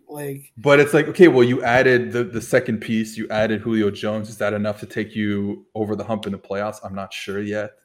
And then, Los Angeles, like everyone's hyped up about Herbert, who I actually love now, even though I every time he does something well, I get fucking tagged and something on Twitter. But like, I love him, love watching him, but it's like he might not be ready quite yet. The Kansas City defense is too shitty. Period. End of discussion. They might not make the playoffs, honestly. And that leaves us. Chris Jones came back and what's in that corner? Who else? What else? What else is they got? No good players, man. I think the issue in KC is they only have 2 options offensively. McCole Hardman never worked out for them. He's never popped. They don't have a running Robinson game. Hasn't popped. They took the wrong running back. Out of all of those running backs that you could have taken, please, no slander of Clyde. No, please. I like Clyde. I just with the way they build the team, Clyde would dominate in Baltimore with a road grading offensive line. I think I like Clyde. That's interesting you bring up that because they made this. Their tackles sucked in the Super Bowl. They clearly didn't feel like Mitchell Schwartz was still at the top of his game anymore, so let him go. And then they trade for Orlando Brown, and Orlando Brown has been stinky. And it's very different blocking in that system for Patrick Mahomes than it is in that mauling run game stuff that they do in Baltimore. And it's been rough there. You would know more than I, but isn't just as a football fan, and I like to think I'm a pretty smart football fan. Playing offensive line for Mahomes looks like the hardest job in the league. The drop back depth is something. So the angles that he gives you as a tackle aren't great. Yeah. But with that said, works out. Everything works out because he's just that good. Yeah. But it's not as simple as let's go grab guys. I think it's the reason why the Rams are so good. And every year, the media the beat writers on the team are mystified that they didn't draft O-line last summer at all. They didn't draft any O-line, but it's the whole structure. They consider draft picks like a 3-year project now. They don't consider these guys impact right away. They only draft for they'll trade for an impact player. They don't have a problem with that. But they develop for the future. They don't develop for this following season. So the offensive lineman this year is I think PFF has it top 7, top 8. Yeah, that's been a surprise for sure. The fact that Andrew Whitworth can still be a legitimate starting player in the NFL is crazy. Dude, I saw this man play in the national championship game in 2003. Yeah, it's insane. And he's still playing in the NFL. I have a question for you, my friend. You said you played right guard and IDL. Where? I played for Westmount when I was a little kid. West Park, excuse me, Westmount. Oh, West Park football I was on your head and Westmount was on my mind. And then I tried out for the Lakeshore team a couple of years. I'm really short. I'm a big boy, but I'm 5'6". Sports wasn't going to be the thing. I have a bit about this. Sports wasn't going to be the thing. If I was 6'4", maybe, but at 5'6", your options are limited when you're quote unquote a big man. There's not many centers that are 5'6". And that's the only position on the line you can play. I just love football to more than any other sport. I love football the most. It's been it's the most fun sport to watch. It's the easiest sport to digest. You could have friends who are non-football fans come watch the game and they're invested. No other sports like that. We did hockey. 20 minutes ago, you were being the NFL puts on the lamest shows in prime time. And I still watch. I won't go to Mike's. I have nights where I have shows where it's if I'm not getting paid for stand-up tonight, I don't want to fucking go out. I want to watch the fucking Bengals before they were bad. Me too. I want to watch the Seahawks play the Colts in a hailstorm. So I'm a little biased. However, I think the best presentation of a sport on TV is Sunday Night Football. Oh, I mean, I'm not even a football fan, and I'd agree. Like that's the theater. Nobody does the pageantry better than the NFL, and they understand the moment. And like we're back in LA for the Super Bowl this year, and it's 5 of the biggest music icons in LA history that are gonna. Well, and Eminem. For some reason. It is also the richest of the leagues, right? Like that's not an no, but like George Carlin had a bit about football back in the day, obviously versus baseball. But it's like these stadiums are cathedrals. Like you look at not just the Rams Stadium, but the Cowboy Stadium, the Colts Stadium to like a degree. But like it's a different sport. The NBA can never compete. There was a couple years there when everyone had head injuries in the NFL, and like the Will Smith movie came out, and CTE became a thing people talked about and they suppressed the fuck out of it. Yeah, I know, and it's just like doesn't matter. Like none of this doesn't matter. I think it does, though. I think that's like no, but like football fans were already in agreement. We know there's so much wrong with the business of football. We still watch, and that's the drug. It's shitty, but like you just. Like a lot of things in life, you just like deal with the morality later. Yeah. But I mean, that's also pro sports, right? Like in general, yeah. Like I mean, I remember I was listening like the Munch hockey allegory. They're like, as soon as they drafted like Logan Mailloux, everybody's like, how could this team do that? Whatever. It was really just a poor thing a poor decision on optics after a summer. I think it's a bad optics decision, but like like Sean McIntyre though was just like he's like just to be clear, I think it was a bad decision. I think it makes the team look bad, but there's also 31 other teams that would have made that decision. Yeah. Like he's like let's. There's not. I don't think there was 31. I think that maybe was 25. Yeah. Like, I will say though, does it say a lot about society today that if the Canadians didn't take him in the first round, and some team took him at 42 overall, that would because I see that in football all the time, right, Seth? You see, a first round talent fell to the third round because of character issues.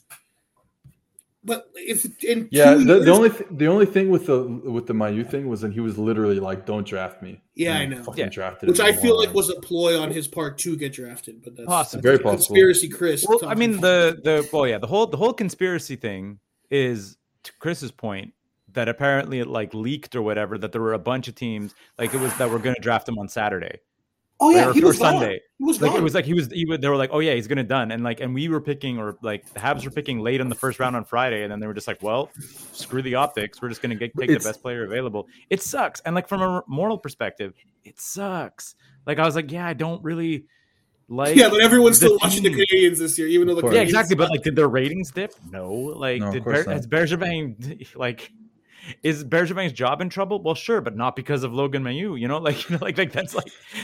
Like that's this is also one of the issues with one of the issues with drafting in general is this idea like, oh my god, someone's going to take Logan Mailloux, we have to take him first. And it's like no one knows anything about drafting. People get shit wrong all the time. Like the hubris that we have in terms of drafting from GMs and stuff like that and scouts, it's crazy.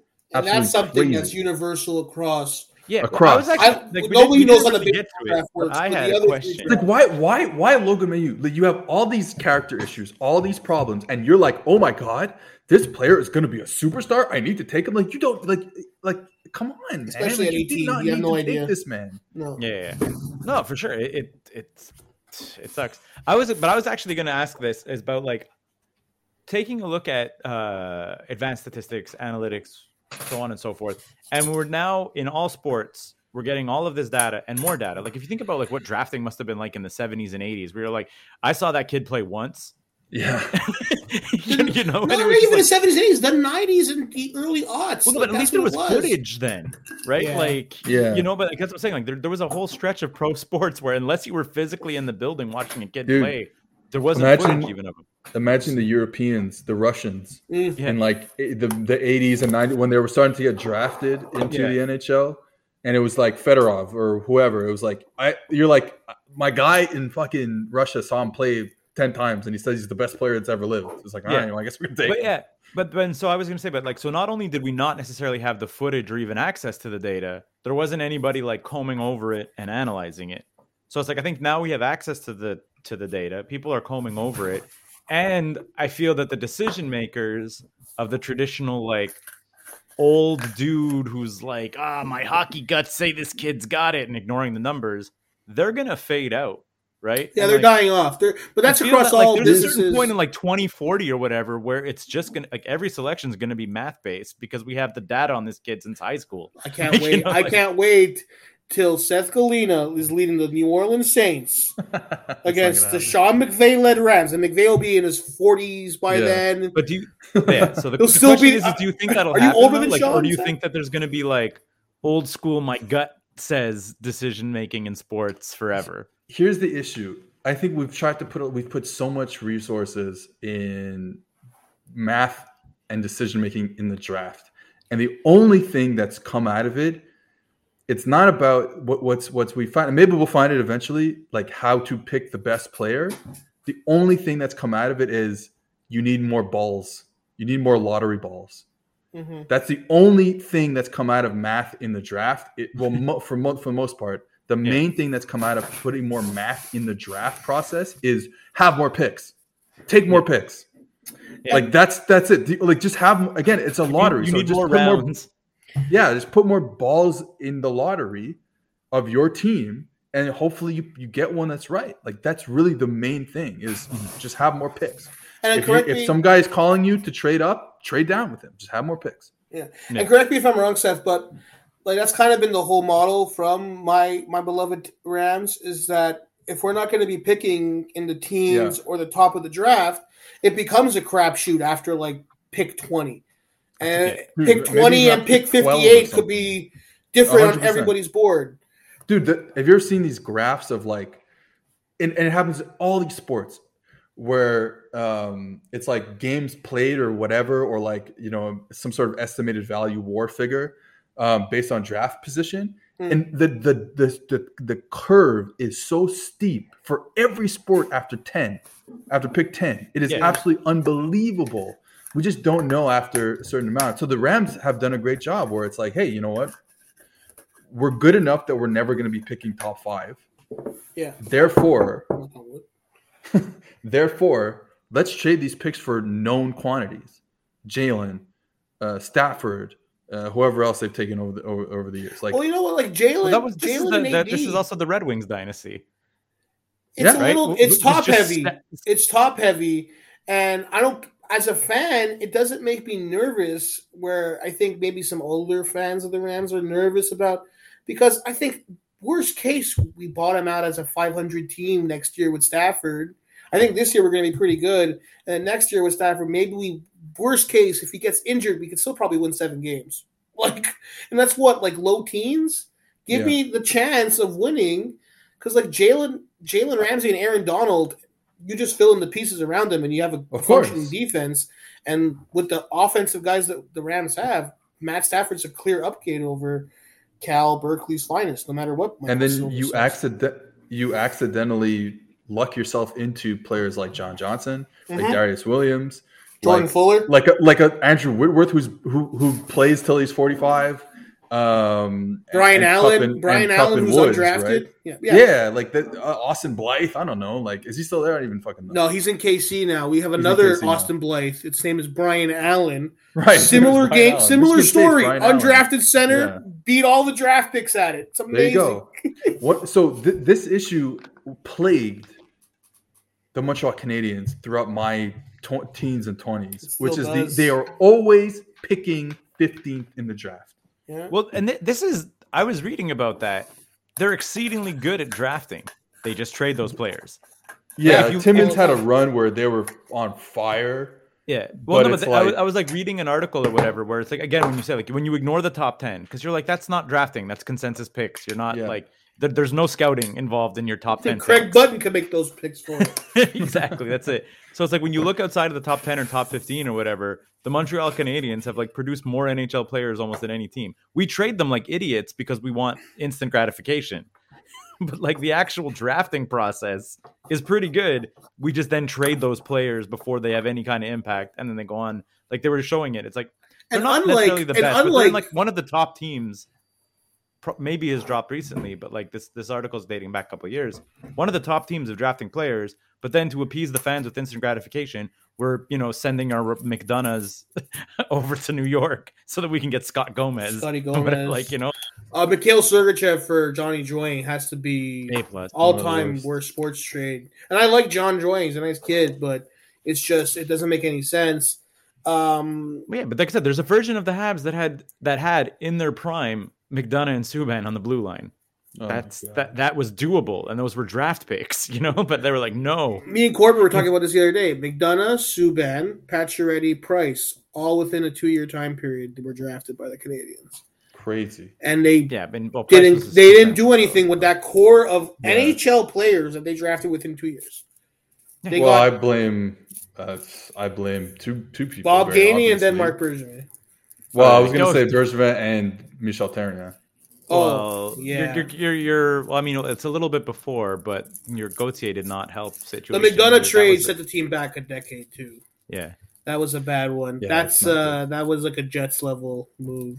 Yeah, no, the McDonough. The McDonough trade is awful. That's awful. It's awful.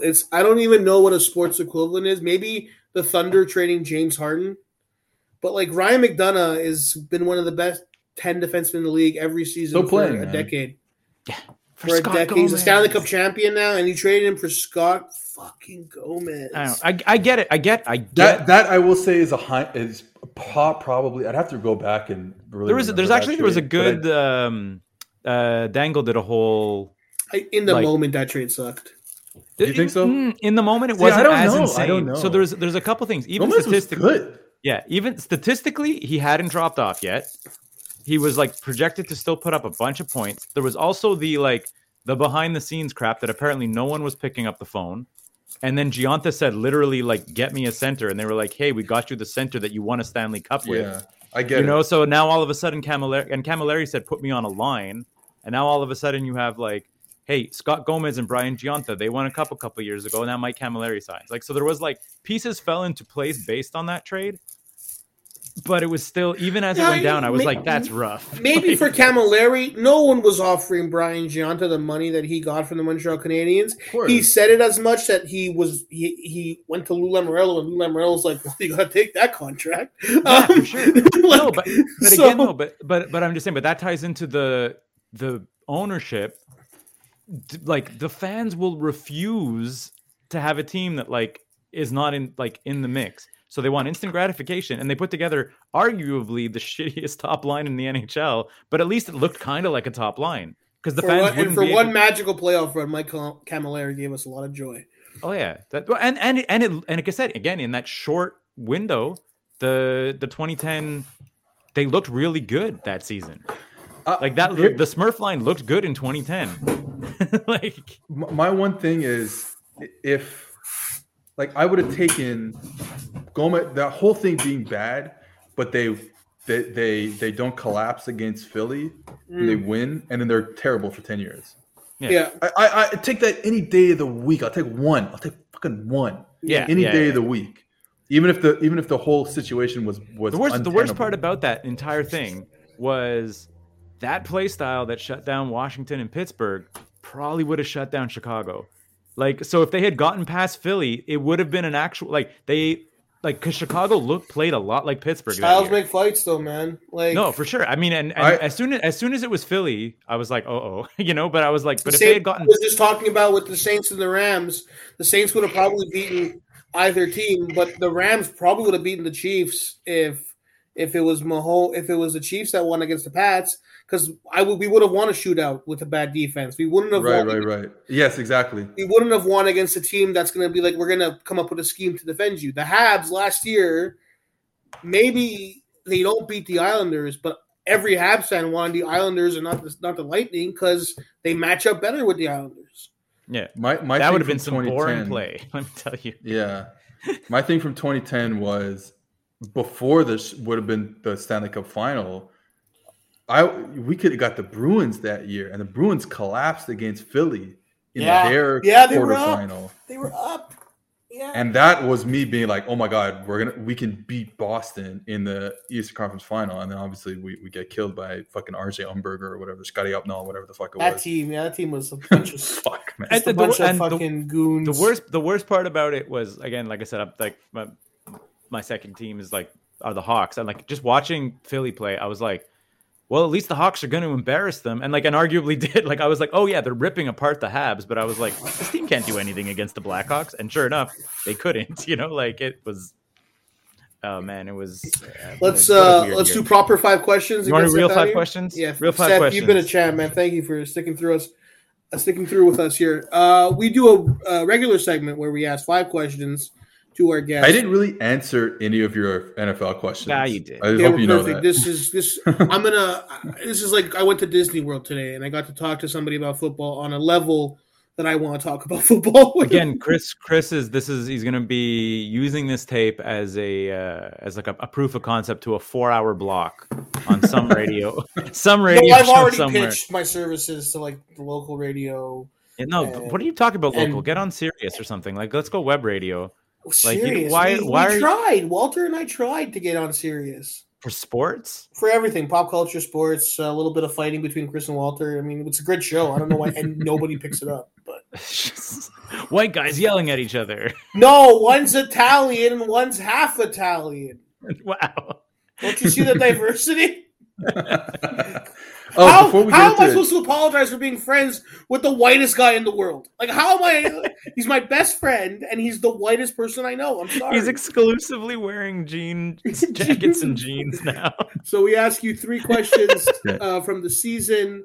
We ask you 1 question from our previous guest, and then we ask you to ask our next guest a question. You don't know who the guest is. So number 1, what do your thoughts sound like? Oh my God! I know it's really heavy hitting. That's a Lawrence Korver question too. First of all, now that we're recording, I want to tell Lawrence that you're ducking me, and you can go to hell. Oh, that's the fucking dropout video. What do my thoughts sound like? Man, that's a good. Do you question. like think like in math, like in A Beautiful Mind, when you're watching football? It's like equations coming at you. No, it's takes now. We all watch football in takes. When I watch any sport, because I have no patience and I have no follow through. When I watch any sport, the first like 5-10 minutes or first quarter or first period, dude, I am on another level.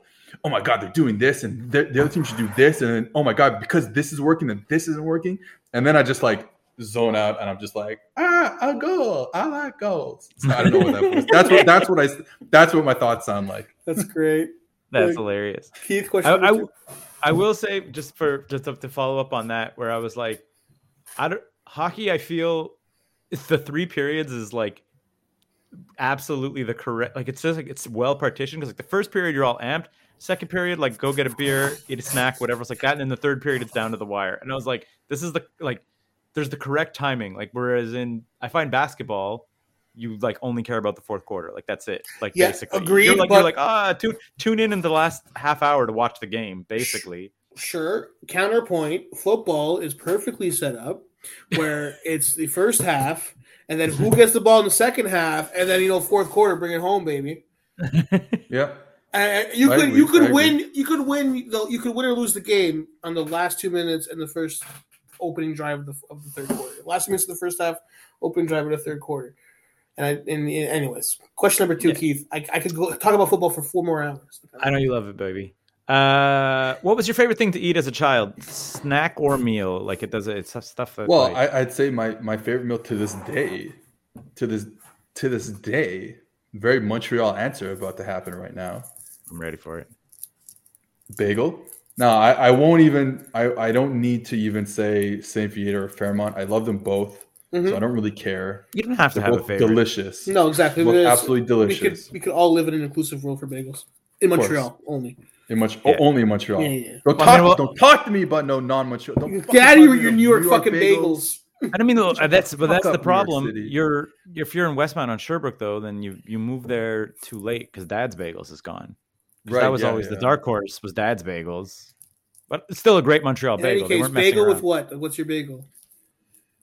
Bagel, yellow mustard, Hungarian salami. Period. End of discussion. Don't even end the show now. It's over. It's over. Is there a preference on the bagel? Sesame, poppy? No, I could do either one. Because I like poppy on a sandwich. If you're making a sandwich of it, I like poppy seeds. Yeah, I sesame in a sandwich. I prefer like sesame. I prefer it with like a cream cheese or lox or whatever else. That's like sesame. When it's a sandwich, I like Poppy. I don't know. A fucking Jehovah's Witness thing to say. Well, you know, it's a take that you would get from Heisterman, Mr. Cottage fucking guy Heisterman. Poppy sees exclusive. What's wrong with sesame? I'm not saying plain. I'm just saying. I didn't say anything wrong with sesame. I'm saying that Okay, like but- You know what could get fucked though? An all dressed bagel. I mean, it's good. It's All good right, spice. It's good spice, but as a standalone bagel, it's too much. Okay, so this is. Oh, okay. Wait a minute, because I have the opposite take. Oh, Which is the all dressed bagel is great for let me get that shit fresh. yeah. Let me take it down St. Viator and fucking munch on that shit. yeah, you don't Okay. need nothing. You don't need However- condiments. You're not gonna put it. What are you gonna make a sandwich out of an all dressed bagel? Are you crazy? Yeah. You're out of your mind? Yeah, What the hell, man? that's fair.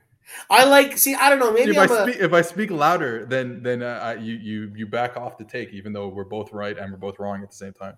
That's my whole gimmick is just speak louder and make sure you're right. I'd be a great NFL commentator. I will say though, maybe I'm too much of a traditionalist. I like the sesame man, warm out the bag sesame, 100%. in a sandwich with the sesame. I could do the other bagels, but like, what am I bringing to a guest? Like, if I'm coming to somebody's house and they're like, Chris, bring the bagels. I'm bringing. You bring sesame. I think sesame lasts longer. So both fresh. I don't care. Both amazing. I think sesame lasts a little longer before it really stales out too much. Not like scientifically, I'm just like taste wise. I feel like it lasts a little longer. Yeah, you can get the fuck out. You can get the fuck out of here with your plain bagels, though. I don't know what that's supposed to be. I'll say I That's don't like bullshit. like as much as I just said Poppy for the sandwich and whatever else like that. I won't often buy Poppy because then you're like, oh, there's poppy seeds on my counter forever. Everywhere. Like, Keith, question number 3. question number 3 is what's the best or worst part about growing up? Best and worst part about growing up. You want to just general? Just general, yeah. I mean, this is a little deeper, I guess, but like I think the best part is the lack of responsibility that you have as a child, and that's why we always harken back to our days of yesteryear, because all we want as adults is not to have responsibility. Yeah. It's like the only thing we want is not to have responsibility. For most of us fucking lazy shits like me, like we just don't want to have responsibility anymore. So like, yeah, I think that just not having responsibility, and I like, honestly, something that I treasure now is playing. Like you don't play as an adult anymore. So like I play in the FPF flag football league here. I played ball hockey and softball and stuff. I try my best not to take that for granted anymore, because it just doesn't happen. And the problem is you have to pay like $200 to join these leagues just so you get an organized, playful experience. Whereas like You're like, when you're a kid, you just play. You just play. Everyone's just playing all the time. you look And out your then window. You look out schoolyard- your window and you see your neighbor dragging the hockey net out, and you're like, "Well, I got a stick, and now I'm in a game." Seth, And you're like, Yeah, and like you can't. That's that sucks. I like playing. I just like playing. Seth, a couple of us, we do a little bocce league going. And the thing about bocce League. little bocce. Thanks for the invite, Chris. There's bocce court across the street. I play literally. I was playing like 2 No, or 3 but times Kyle a week. Lemko, a friend of the show, Mhm, Tyler okay. Lemko, and Yeah, I, we're Lemko. discussing this next summer because we're Yeah, getting Lemko's older. married to an Italian, right? Shh, let me finish the point, Keith. Because I am, Jesus sir. Christ. Yeah, I know you're married to a fucking wild. I go over there. She talks to me about fucking jars, peppers in jars. Like, I get it. I know I'm a walking stereotype here for Italian men, but like, what are you gonna do? We do a little bocce because we're getting older, and you were saying about playing, about connecting with people. Like, we can't play pickup anymore. Basketball's a hard game to play, and no matter our shapes, we're all fucking feeling it. That's why bocce's relaxed. It can still be super competitive, almost too competitive. Seth, we'll send you the invite for next summer. All right. Little bocce league. Me and Tyler Lemko went to sleepaway camp together when we were 12. What the fuck? Nobody fucking tells me shit. I'm gonna kill him too. He's gonna catch a slap him too. Tyler and I did videos for Bodog last year. Yeah. For yeah. little betting videos.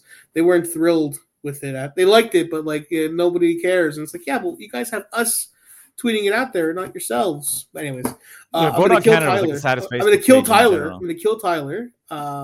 Him too, and Daniel Spinelli. Him too. Because I know Daniel. Daniel Spinelli. I know Daniel. Again, someone I went to preschool with. Unbelievable. The betrayal by my friend.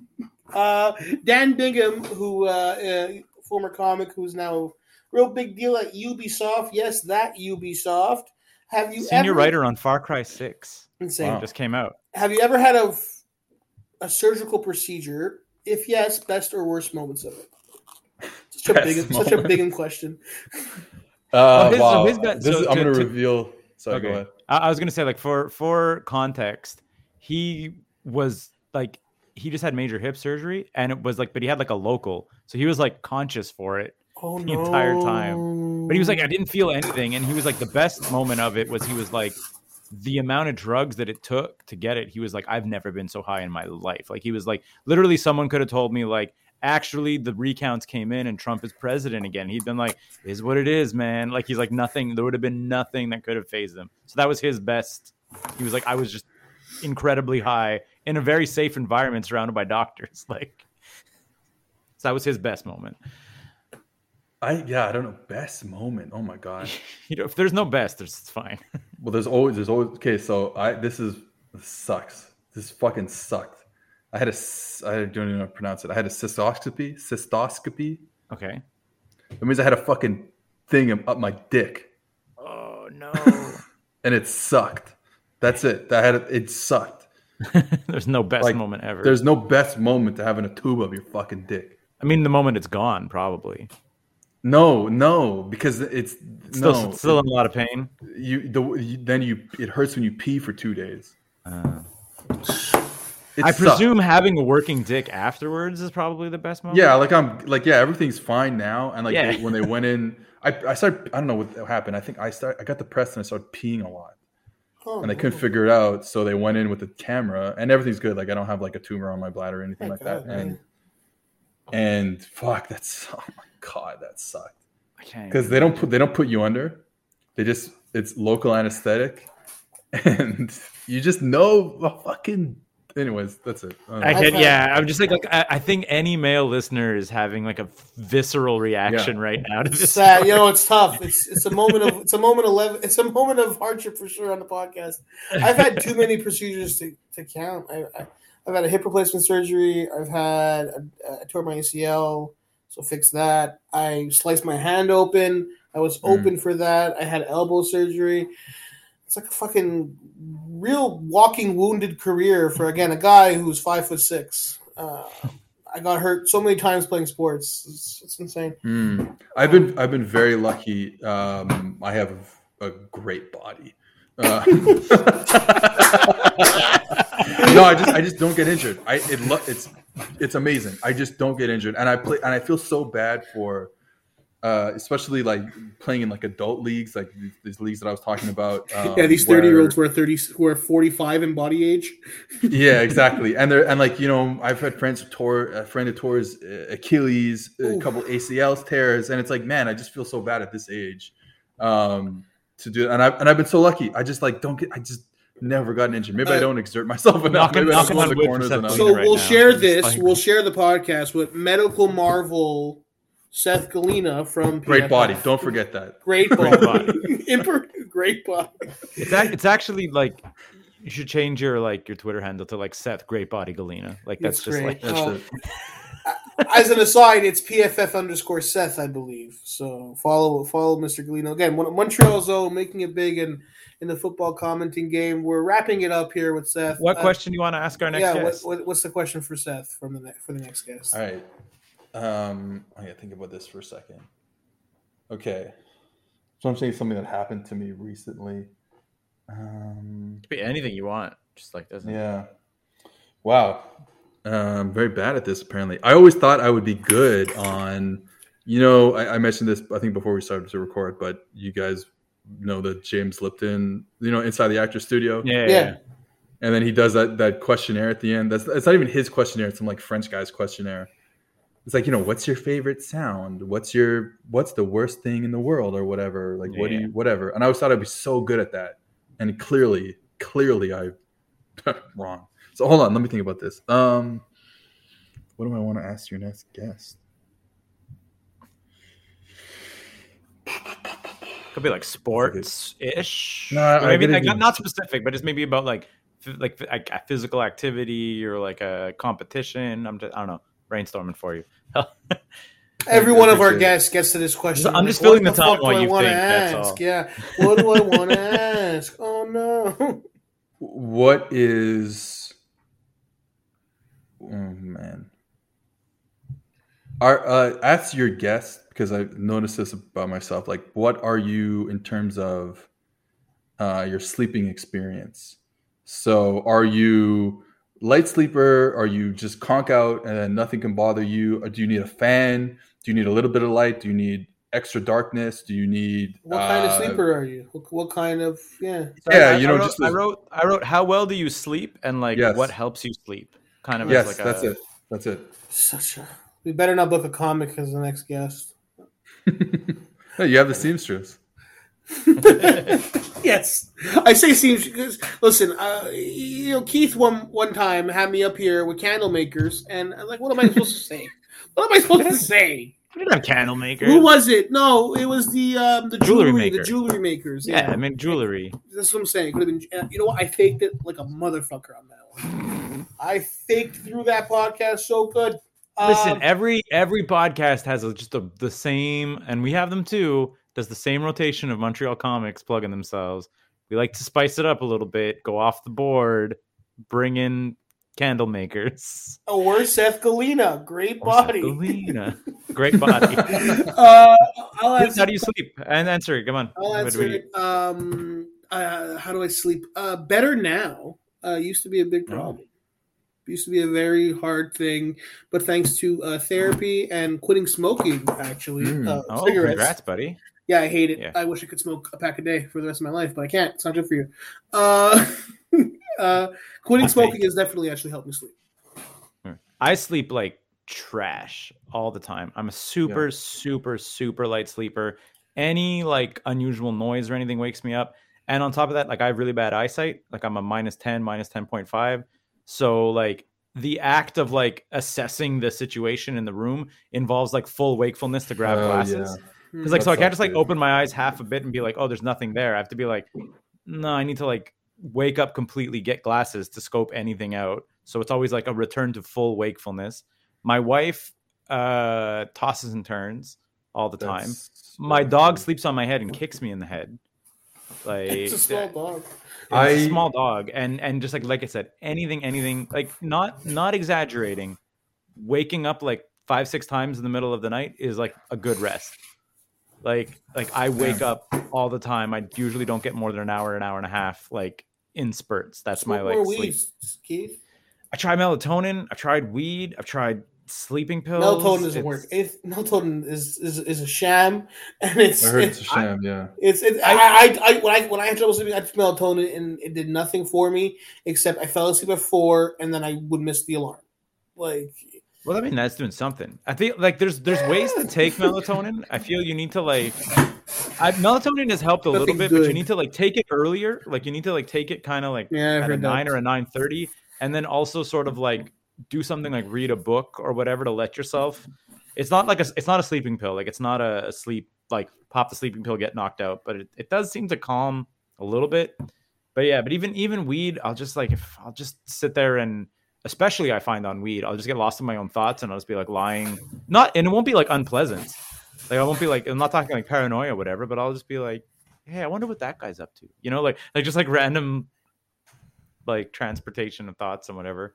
The one thing I do that works pretty good is the white noise machines to kind of cut out the I thought you were going to to say like warm milk and honey. No, but just like like a steady rain, like a steady rainfall noise. I'll put it on with like a timer of like 2-3 hours, and that I think like it just blocks out the other noises that would wake me up.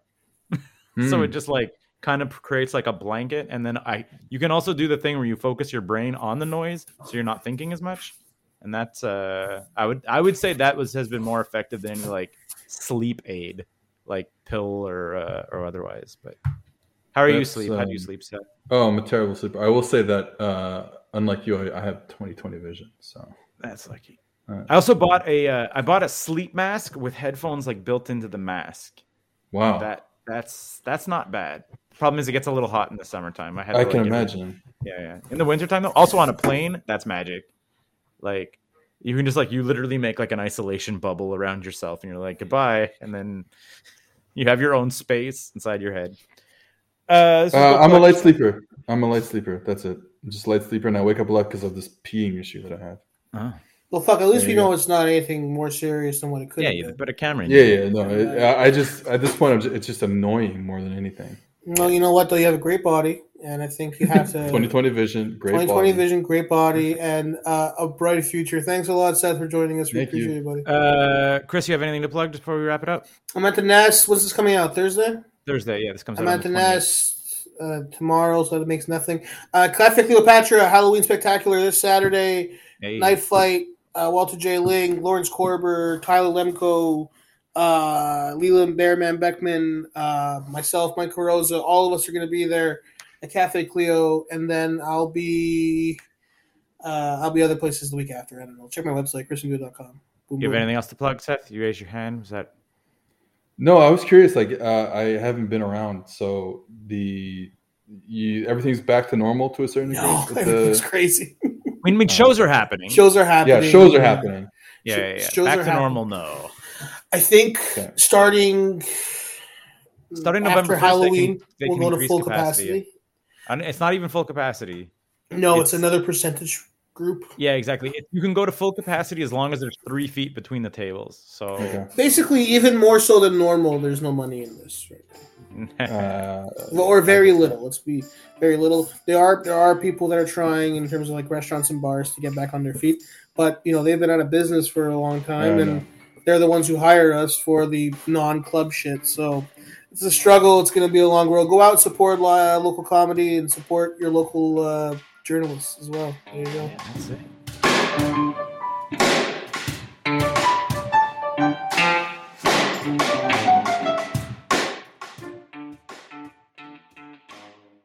Thanks again for listening. Go plug yourself. As always, a big thank you to Leland Beckman and Oral Turpitude for providing all of the original music for the show. We mentioned at the beginning of the show that we'd love for you to tell your friends about the show, and honestly, that's all you really need to do. But if you're feeling particularly generous, you can support the show financially and 9to5.cc in general by going to patreon.com/9to5cc. You can get early access to every episode of Go Plug Yourself and other perks too.